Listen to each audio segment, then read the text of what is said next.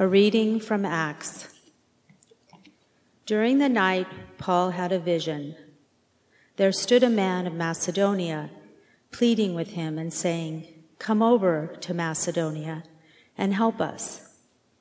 When he had seen the vision, we immediately tried to cross over to Macedonia, being convinced that God had called us to proclaim the good news to them. We set sail from Troas and took a straight course to Samothrace, the following day to Neapolis, and from there to Philippi, which is a leading city of the district of Macedonia and a Roman colony. We remained in this city for some days. On the Sabbath day, we went outside the gate by the river, where we supposed there was a place of prayer, and we sat down and spoke to the women who had gathered there. A certain woman named Lydia, a worshiper of God, was listening to us. She was from the city of Thyatira and a dealer in purple cloth. The Lord opened her heart to listen eagerly to what was said by Paul. When she and her household were baptized, she urged us, saying, "If you have judged me to be faithful to the Lord, come and stay at my home." And she prevailed upon us. Hear what the Spirit is saying to God's people.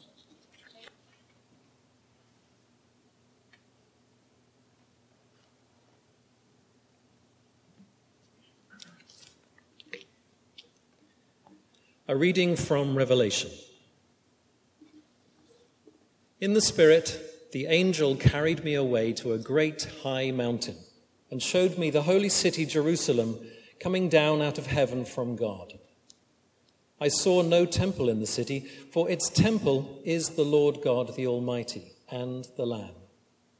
And the city has no need of sun or moon to shine on it, for the glory of God is its light, and its lamp is the Lamb. The nations will walk by its light, and the kings of the earth will bring their glory into it. Its gates will never be shut by day, and there will be no night there. People will bring into it the glory and the honor of the nations, but nothing unclean will enter it, nor anyone who practices abomination or falsehood, but only those who are written in the Lamb's book of life. Then the angel showed me the river of the water of life, bright as crystal, flowing from the throne of God and of the Lamb through the middle of the street of the city. On either side of the river is the tree of life, with its 12 kinds of fruit, producing its fruit each month, and the leaves of the tree are for the healing of the nations. Nothing accursed will be found there anymore. But the throne of God and of the Lamb will be in it, and his servants will worship him.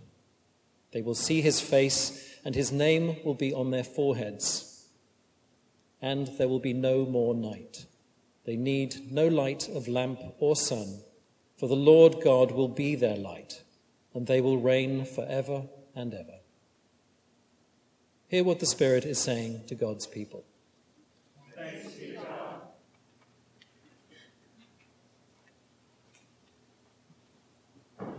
Holy Gospel of our Lord Jesus Christ according to John. Glory to you, Lord Christ. Jesus said to Judas, not Iscariot, "Those who love me will keep my word. My Father will love them. We will come to them and make our home with them. Whoever does not love me does not keep my words. And the word that you hear is not mine, but is from the Father who sent me. I have said these things to you while I am still with you, but the Advocate, the Holy Spirit, whom the Father will send in my name, will teach you everything and remind you of all that I have said to you. Peace I leave with you. My peace I give to you. I do not give to you as the world gives. Do not let your hearts be troubled, and do not let them be afraid. You heard me say to you, I am going away, and I am coming to you. If you loved me, you would rejoice that I am going to the Father, because the Father is greater than I. Now I have told you this before it occurs, so that when it does occur, you may believe. The Gospel of the Lord. Praise to you, Lord Christ. As you can probably well imagine, I've spent the past few weeks reflecting a great deal on Father Murray, one of my predecessors here at Church of Our Savior. Some of you knew him much better than I did, although I got to know him over the past few years. We would get together for lunch, compare notes a little bit, and it was a blessing to always see him out and about. Often I would come driving into town in the mornings on weekdays, and I would see him out running in my early years here, later just walking, but he was out and about. And somehow just seeing him there was a great comfort. If you can believe it, I came to Church of Our Savior over 12 years ago. And I remember thinking as I came here that I was following in the footsteps of very long tenured rectors, Father Murray chief among them. He was here for 30 years. And I thought, my God, that's a long time to be in one place. But now that I'm almost 13 years in, I think that is no time at all. If I can say this without, I hope, tooting my horn too strongly, when I was called here, I was one of 2 finalists in the search. And I remember the senior warden at the time saying I was chosen because there was something about the way I interviewed that suggested I had a dream for this place. And I admit I did, and I still do, just as Father Murray did, and in a profound way still does.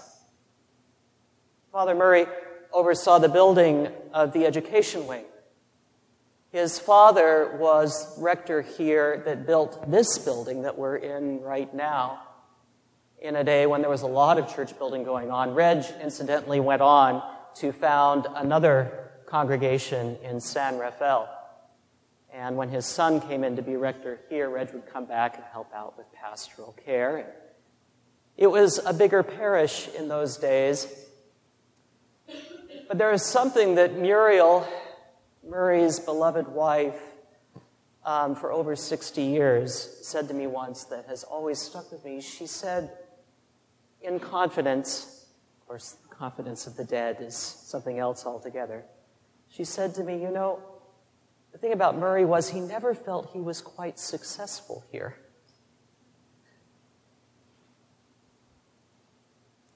Which said to me several things. It talked to me about the overall decline of congregations across the church. Because if you were to count heads, indeed, Murray probably left this parish smaller than when he came to it. He came to it in its heyday at the end of the 1950s, when, there were literally dozens, if not over 100 kids showing up for Sunday school and summer programs.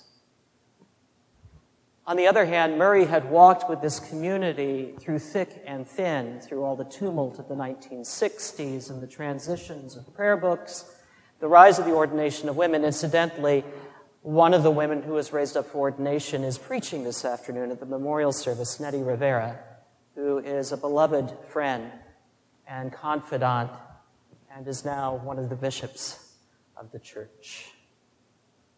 She was taken under Murray's wing very early on. She's been friends with the family for 40 years.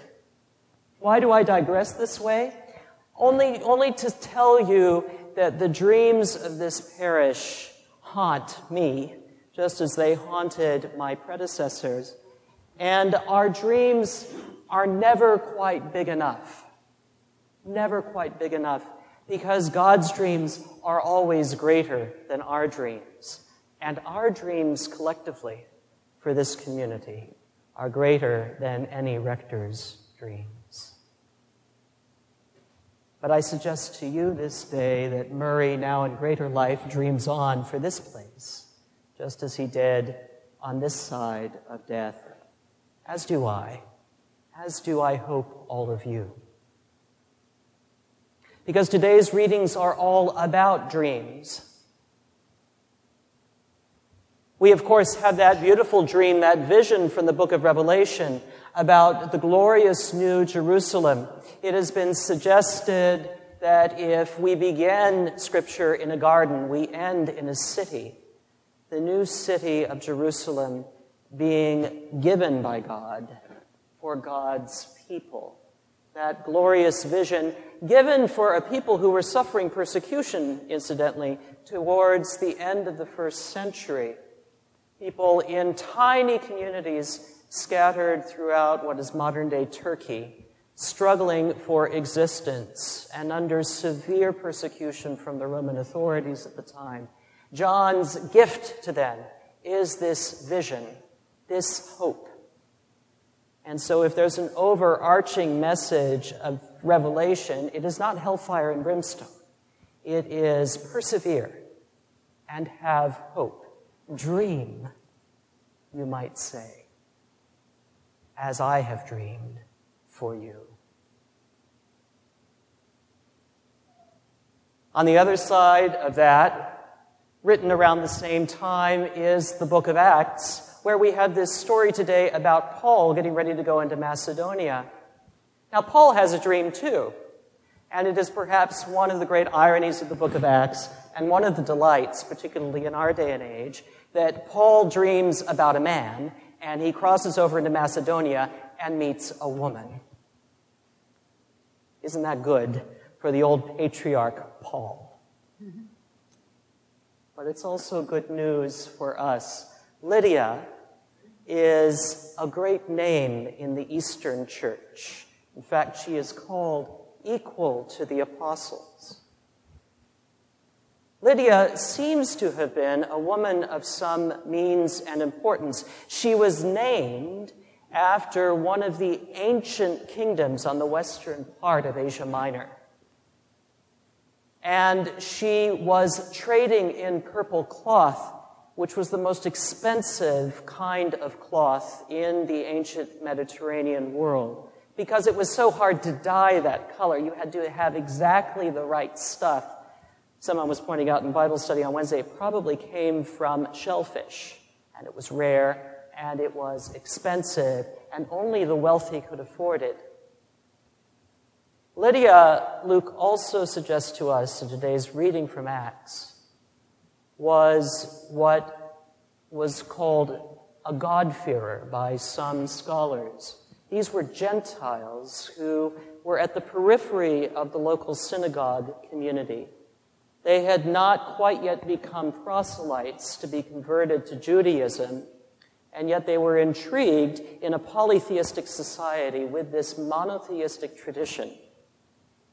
And so she would have been familiar with the deep stories that Paul and Barnabas knew from Scripture, and she would have been acquainted with the customs, and obviously she was practicing some of the Jewish traditions they knew because she was at the river to pray.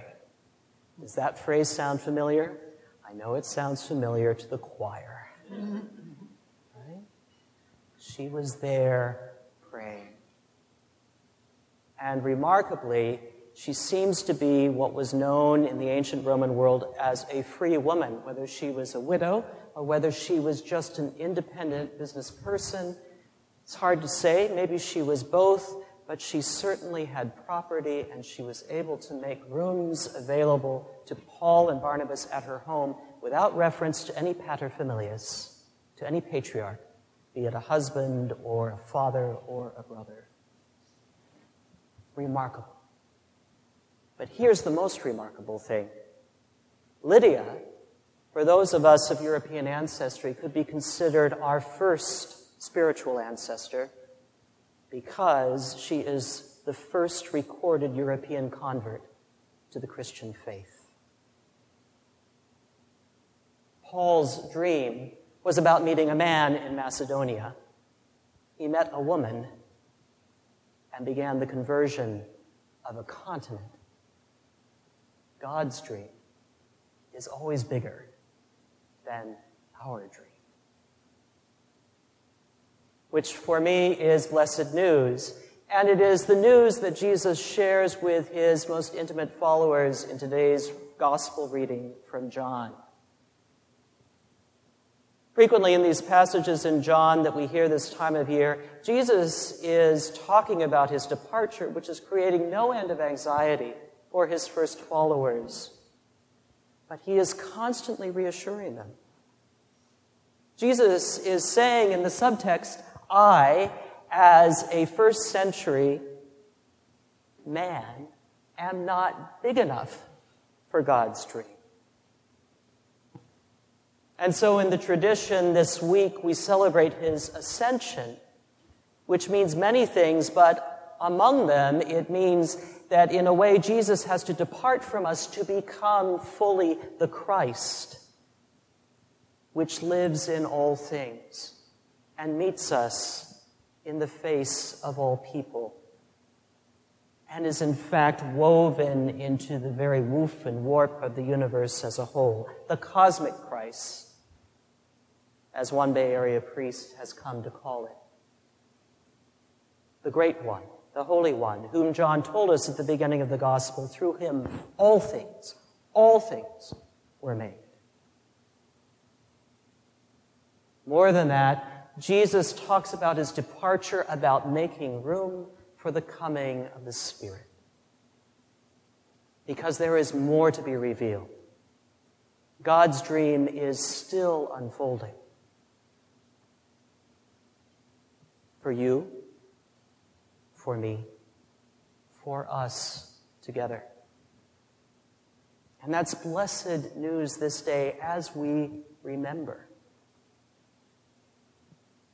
It's Memorial Day weekend, an appropriate time to remember, right? But in our tradition, remembering is more than recounting or recalling. It goes to the real root of the word remember. It's putting the body back together.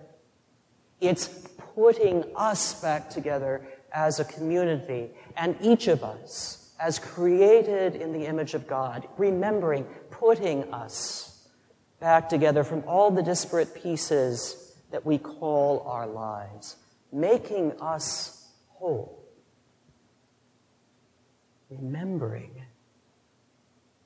where we came from. And perhaps, even more importantly, where we are headed. To that glorious city that is in God's heart.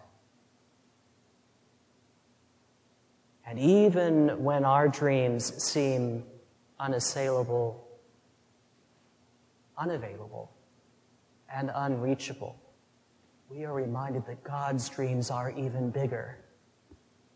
And all things are yet possible. Because Jesus has made room for the Spirit to lead us forward. And is constantly making room in us for God's dreams to unfold.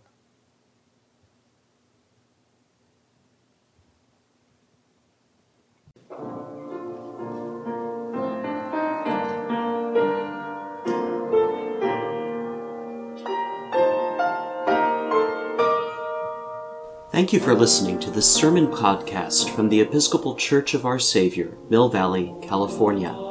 We are a growing community welcoming those seeking to deepen their relationship with God and to journey in faith with God's people through the breaking of bread and in service to others in Christ's name.